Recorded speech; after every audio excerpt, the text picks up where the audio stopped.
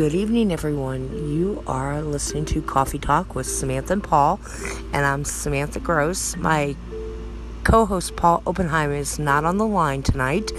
I am just coming to you right now to say a little prayer and to give you an example of what tomorrow's Coffee Talk is going to be like, a preview. Paul and I tomorrow are talking on claiming the name of Jesus over your life and watching the enemy flee. The number one way to destroy Satan's power is to claim Jesus.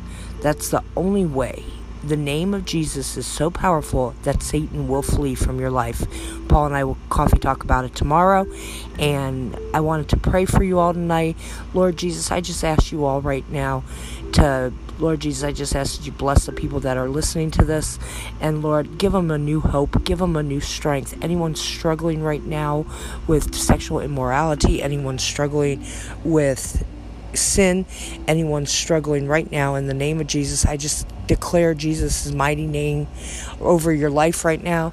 And anyone struggling over anything, over addiction, over adultery, over anything, I just ask that it be removed right now in the name of Jesus. I ask that Satan will flee from your life.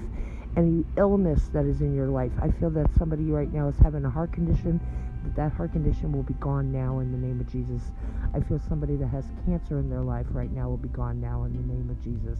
Somebody struggling with addiction, somebody struggling with marriage issues, somebody struggling with depression, anxiety, bipolar, schizophrenia, anything, mental illness, I claim it now gone. You're healed in the name of Jesus. Satan, you will not destroy Jesus' people, and the enemy shall flee. In the mighty name of Jesus, I pray. Amen. This has been Samantha Gross. Tune in to Coffee Talk tomorrow with Samantha and Paul. Have a blessed evening, y'all. Bye-bye.